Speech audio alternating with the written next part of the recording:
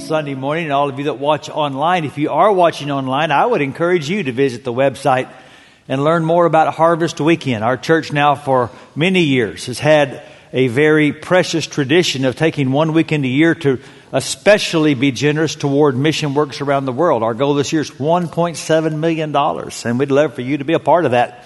And I really want to especially challenge parents and grandparents. Get your kids involved. Get one of those little red houses. I promise you, decades from now, your kids will remember doing that. You're planting seeds now that will last a lifetime and build a heart for God's mission around the world. So be sure to engage your children. Now, ladies, I heard you had an amazing weekend. I know that my wife got her cup filled, and I just want to celebrate with you. I am trusting that our men's conference in January is going to be just as powerful. We won't need all the decorations you needed. We just need a smoker, but we're going to have a great conference too. So, a cowboy goes to see his doctor and says, "Man, I just hurt all over." And the doctor says, "So have you had any accidents lately?"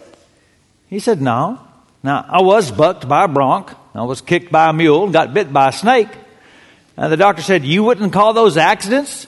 He said, "No, every one of those varmints did it on purpose." Well, the point is, when you hear somebody say, "You did that on purpose," isn't it true that we almost always assume an evil intent? If someone says, "You did that on purpose," they're almost always implying that you had a bad motive for whatever it is that you did. So what does it mean then when we say that about God? Because in Romans 8, we know we have no condemnation status in Christ. We know that we have a no separation status from the love of God. But in between, Paul says, we live in a world in bondage to decay, and there's a lot of frustration. There's a whole lot of aching going on, and we groan. And so how do we reconcile the groaning of the world with a God who is sovereign and in control? And so well-meaning people like you and me often step in to defend God when bad things happen with some terrible theology. And so a couple loses their baby, and somebody says, "Well, God just wanted one more little angel in heaven." Really? God's so lonely that He took your baby on purpose? Or a drunk driver hits a van and kills a mom, and someone says, "Well, we'll just have to trust that God has a better plan." Really? This is how God runs the universe, by taking mothers away from their families? The way we sometimes defend God makes it sound like He is the author of evil. And I don't believe that. I don't believe God sends evil on purpose. I do believe God can bend evil to fit His purpose. And that's what Paul says in Romans chapter 8. Got a lot of feedback from the message last week. Apparently it resonated with a lot of people to know that you're not alone when you don't know how to pray. That sometimes life puts us in situations and we don't even know what would be best. And it helps to know that the Holy Spirit there is interceding and helping us take our groans to God. Because sometimes when it comes to prayer, we just don't know. But there's something we do know. He says, verse 28, here's what we know. That in all things, God works for the good of those who love Him, who've been called according to His purpose. For those God foreknew, He also predestined to be conformed to the image of His Son, that He might be the firstborn among many brothers and sisters. And those He predestined, He also called. Those He called, He also justified. Those He justified, He also glorified. Now, I think that's one of the most encouraging passages in Scripture. It's used, but it's often misused. That little phrase, in all things, God works for the good. has to be handled carefully. Because Paul does not say that all things are good. And he does not say that in the moment we can see how God is working and making something good out of this. What he does say and what he does promise is that nothing can prevent God from accomplishing His good purpose for your life. And here's the problem. God's good and our good are often not the same thing. Because our focus is on the immediate more than the ultimate. Isn't it? And so when I'm in a bad place and I want God to do something good, by good, I mean I want instant relief. And I want better circumstances. But God thinks of good more in terms of character than comfort. Because He's predestined that I should be conformed to the image of His Son. So anything that is helping me look more like Jesus is good. And anything that's taking me away from Jesus is bad. So sometimes the things that I want and think are good are bad. Because they're taking me away from Jesus. Those God foreknew, He predestined to be conformed to the image of His Son. This is God's purpose. And God reigns on purpose. And He always has. Paul said in Ephesians 1:11, in Him we were also chosen, having been predestined according to the plan of Him who works out everything in conformity with the purpose of His will. And so it's God's will that you and I grow in Christ's likeness, that we reflect the majesty of Christ, who is the firstborn among the brothers and sisters. Because the more we reflect Jesus, the more we magnify Jesus, and the more glory and honor and praise go to Jesus. So God's collecting a group of people, He's called it His church, in whom He's doing this work of conforming. And this is His eternal purpose. 2 chapters later, Paul says, God's purpose in all this was to use the church to display His wisdom in His rich variety to all the unseen rulers and authorities in the heavenly places. This was His eternal plan, which He carried out through Christ Jesus our Lord. And so, God is focusing on the ultimate good, not so much your immediate perception of good. And so, continuing in my growing is more important to God than discontinuing my groaning. He doesn't make us groan on purpose. But He can use our groanings for His purpose. So our choice is whether or not we are going to learn to groan purposefully. In North Korea, high-achieving civil servants are given a status symbol by the government, a Chinese-made refrigerator. Now, we take refrigerators for granted, but in that country, it's a status symbol to have one. The problem is the electrical grid in that nation is so unsure, people don't put food in the refrigerator. It might spoil. And so they use them to keep their books.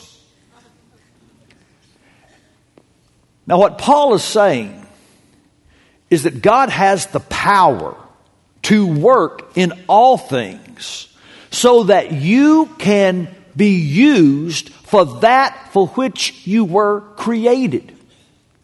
You don't have to get off purpose in your life. He's sure about this. He doesn't say we guess, we surmise, we conject, we hope, we wish, we wonder. We know that in all things God is working for the good of those who love Him, those He called to be conformed to the image of His Son. So we can live on purpose. What does that mean? 3 things quickly. First, you need to know we were called on purpose. That God's call on your life is no accident. Listen to these verbs. Called, foreknew, predestined. The emphasis in this text is entirely on the initiative and the work of God. Your salvation did not start with God answering your call. It began with you answering God's call. In fact, that was preached the very first gospel sermon. Peter's with this crowd. He's preached Jesus. He's lifted Him up. He's told men that you are sinners and He was crucified because of your evil. What do we do? They said. He said, you need to repent and you need to get baptized right now. And by the way, if you're listening, wherever you're listening, if you have decided Jesus is the Son of God and you know you're a sinner, you need to repent, which means you need to turn your life in His direction, and you need immediately to get baptized if you haven't done that.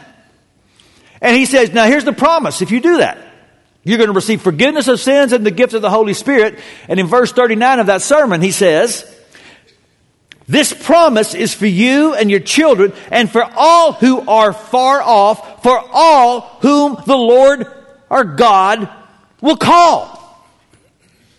We didn't purpose to call God. God purposed to call us. And this plan was conceived in His mind before you were even conceived in a womb.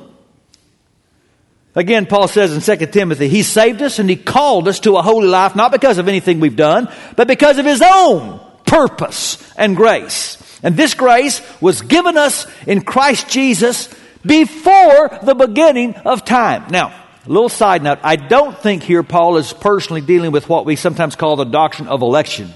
Some will teach, well, God just chose some, they're going to go to heaven. He chose some, they're going to go to hell, and there's really nothing they can do about it. One of the things that Scripture makes us wrestle with is a tension between God's sovereignty and personal responsibility. The Calvinist position is God is totally sovereign, everything's all planned out, and you have no choice. The position that the Arminians hold is, no, there's a lot of human responsibility and a lot of choice. So which one does the Bible teach? Yes.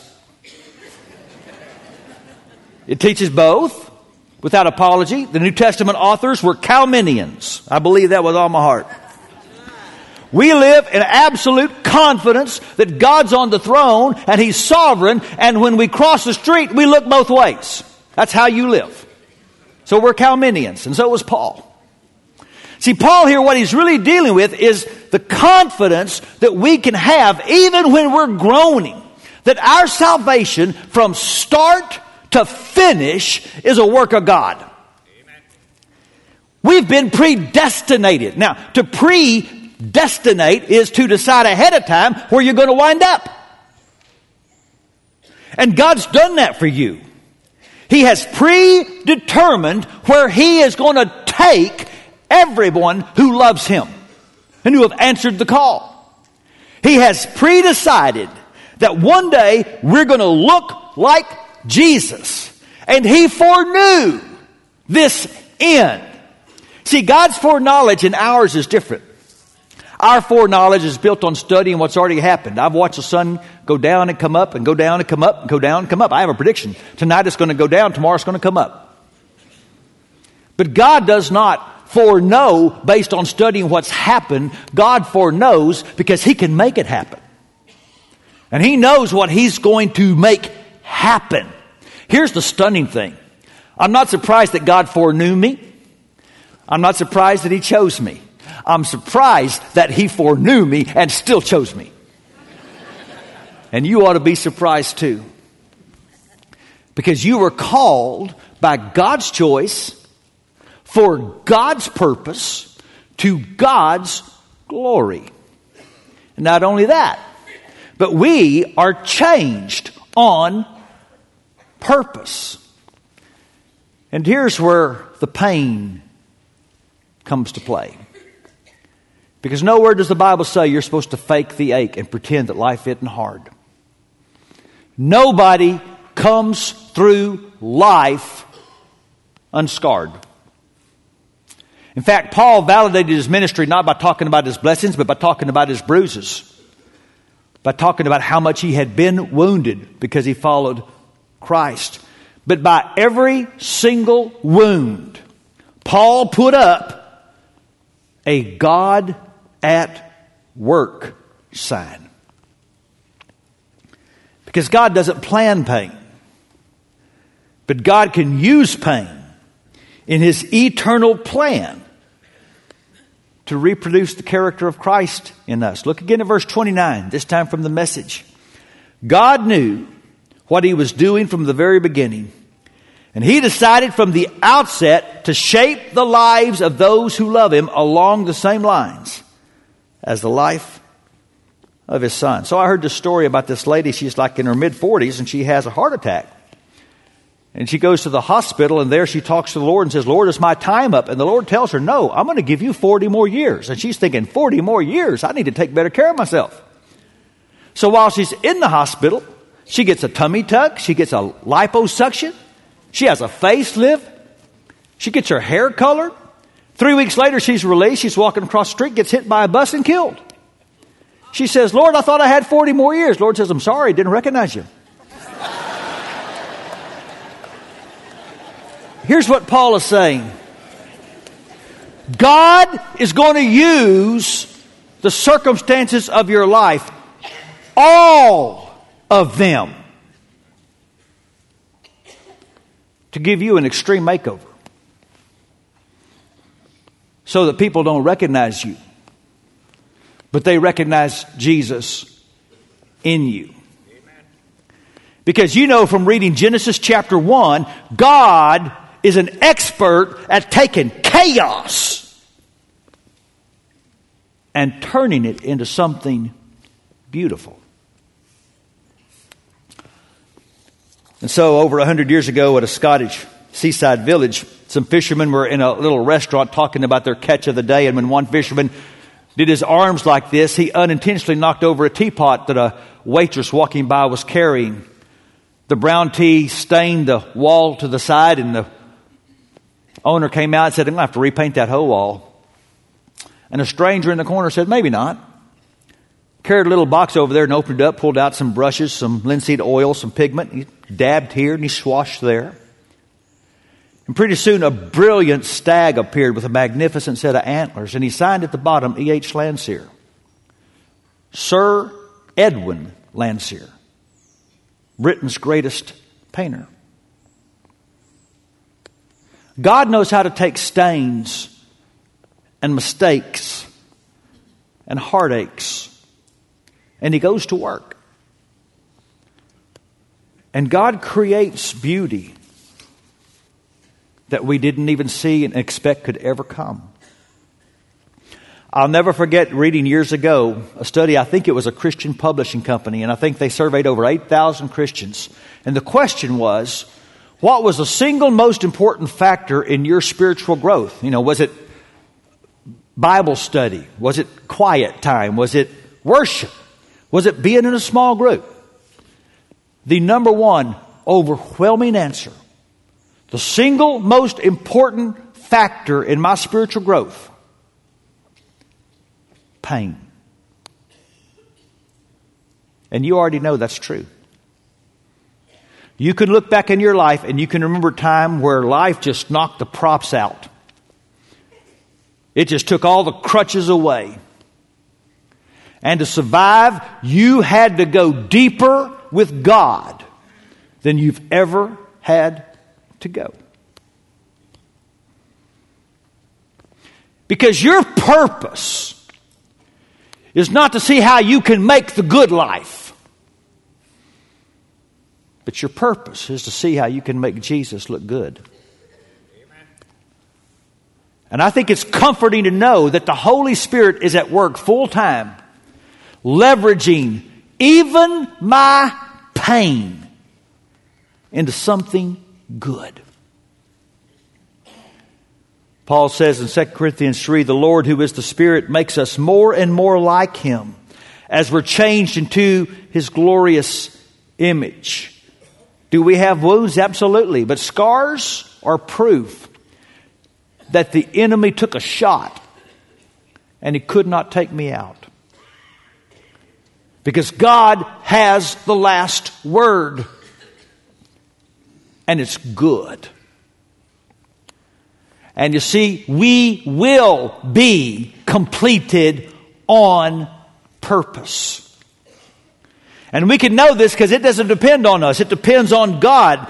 Even our difficult experiences cannot stop God from finishing what He started. In Philippians 1:6, Paul says, I'm certain that God, who began the good work within you, will continue His work until it is finished, finally on the day when Christ Jesus returns. And so in your story, there are chapters full of sin and hurt and sorrow and death. But they're not in the last chapter.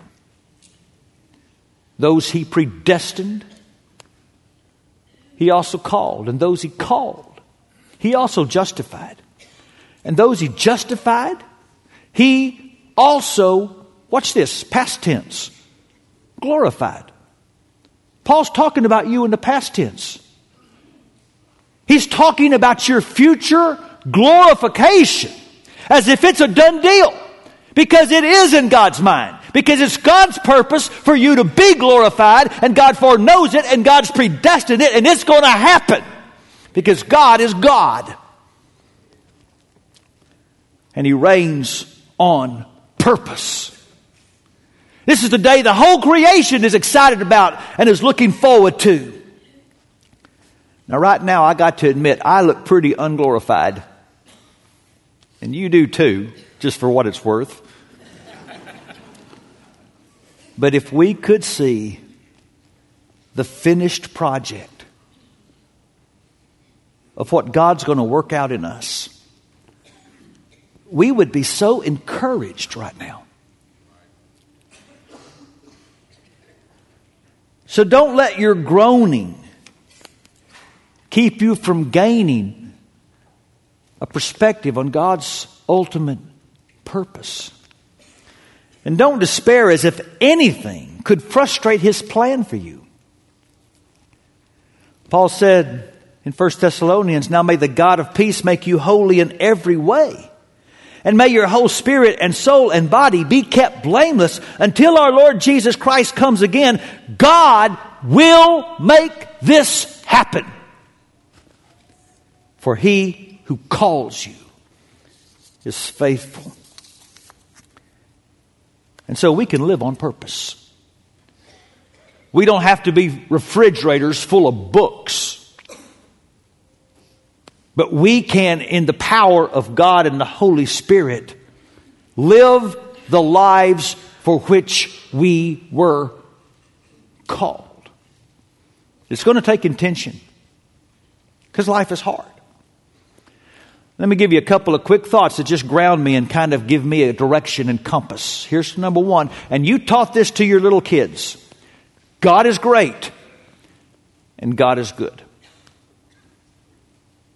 And I am sure of that, even when I am not sure of what's going on around me. Because I've been to the cross. That's why that little moment every week when we take some bread and we take a cup is never a trivial moment to me. It is my grounding moment. It is that moment when I remember who God is. Because the cross was the worst thing that ever happened. There has never in human history been a moment of purer, undiluted evil than the cross. And yet, the cross was the best thing that ever happened. Amen. When a gracious God gave a sinless Son for you and me. God is doing a work. Some of you have actually been there and seen the roof of the Sistine Chapel. It took Michelangelo 4 years to paint it. Finished it in 1512 and almost immediately it was used daily. Now, for 400 years, the only way to light the chapel was candles. And so art critics of the last century would sometimes say of Michelangelo, boy, his composition was genius. How did he think of things like the finger of God reaching down to the hand of man? But the coloration is kind of mediocre. Well, then, the last part of the last century, restorationists began to remove the smoke and the grime that had accumulated over 4 centuries, and they began to realize when you could get past all that dirt, the colors were brilliant. The genius was revealed. And I believe someday we're going to get past all the muck and the sin and the grime, and we're going to see the genius and the beauty of the work of the Creator. But right now I've got a cross. And that cross tells me that even when I don't know what He's doing, I will not forget who He is. Paul's in prison in 2 Timothy. He knows he is about to die. But he says, this is no cause for shame, because I know whom I've believed. And I'm convinced He's able to guard what I've entrusted to Him until that day. Please note, he didn't say, I know what I believe. Because when you are in that darkest place, having a solid theology isn't going to take you very far. It's not what you know, it's who you know. Amen. He says, I know Him. And even if I can't understand what's going on, I know who's in charge. I know who has a purpose for my life. And listen, when the cross shapes your view of God, you can know, even when you can't understand.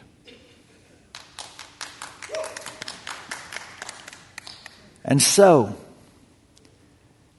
because my God is great and my God is good, I will love God on purpose. That's a decision I have to make every day, just like you. It's the great commandment. And I can obey it no matter what life throws at me. Because I know God's purpose for me. And so I'm going to love God. And the chief way Jesus said we're going to love God is we're going to love each other. And I can follow Jesus in a life of risky love, no matter what it costs. Because I know no matter what it costs, it will be good.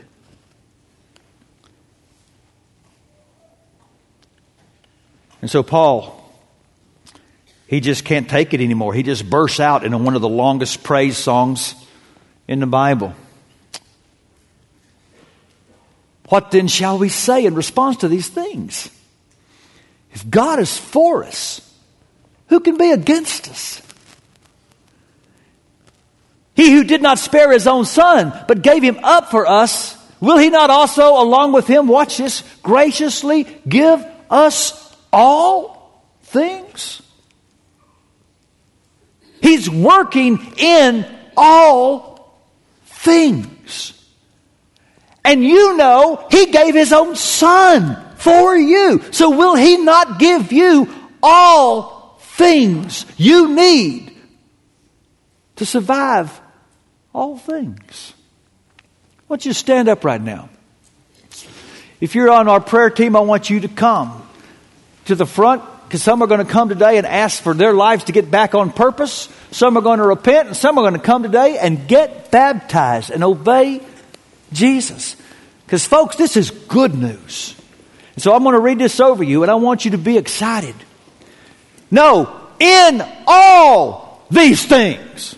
Did you hear that? He's working in all things. He's given you all things. So what does this mean? It means in all things, we are more than conquerors through Him who loved us. For I'm convinced that neither death nor life, neither angels or demons, neither the present nor the future, nor any powers, nor height nor depth, nor anything else in all creation will be able to separate us from the love of God that's in Christ Jesus our Lord. Hallelujah! Church, live on purpose.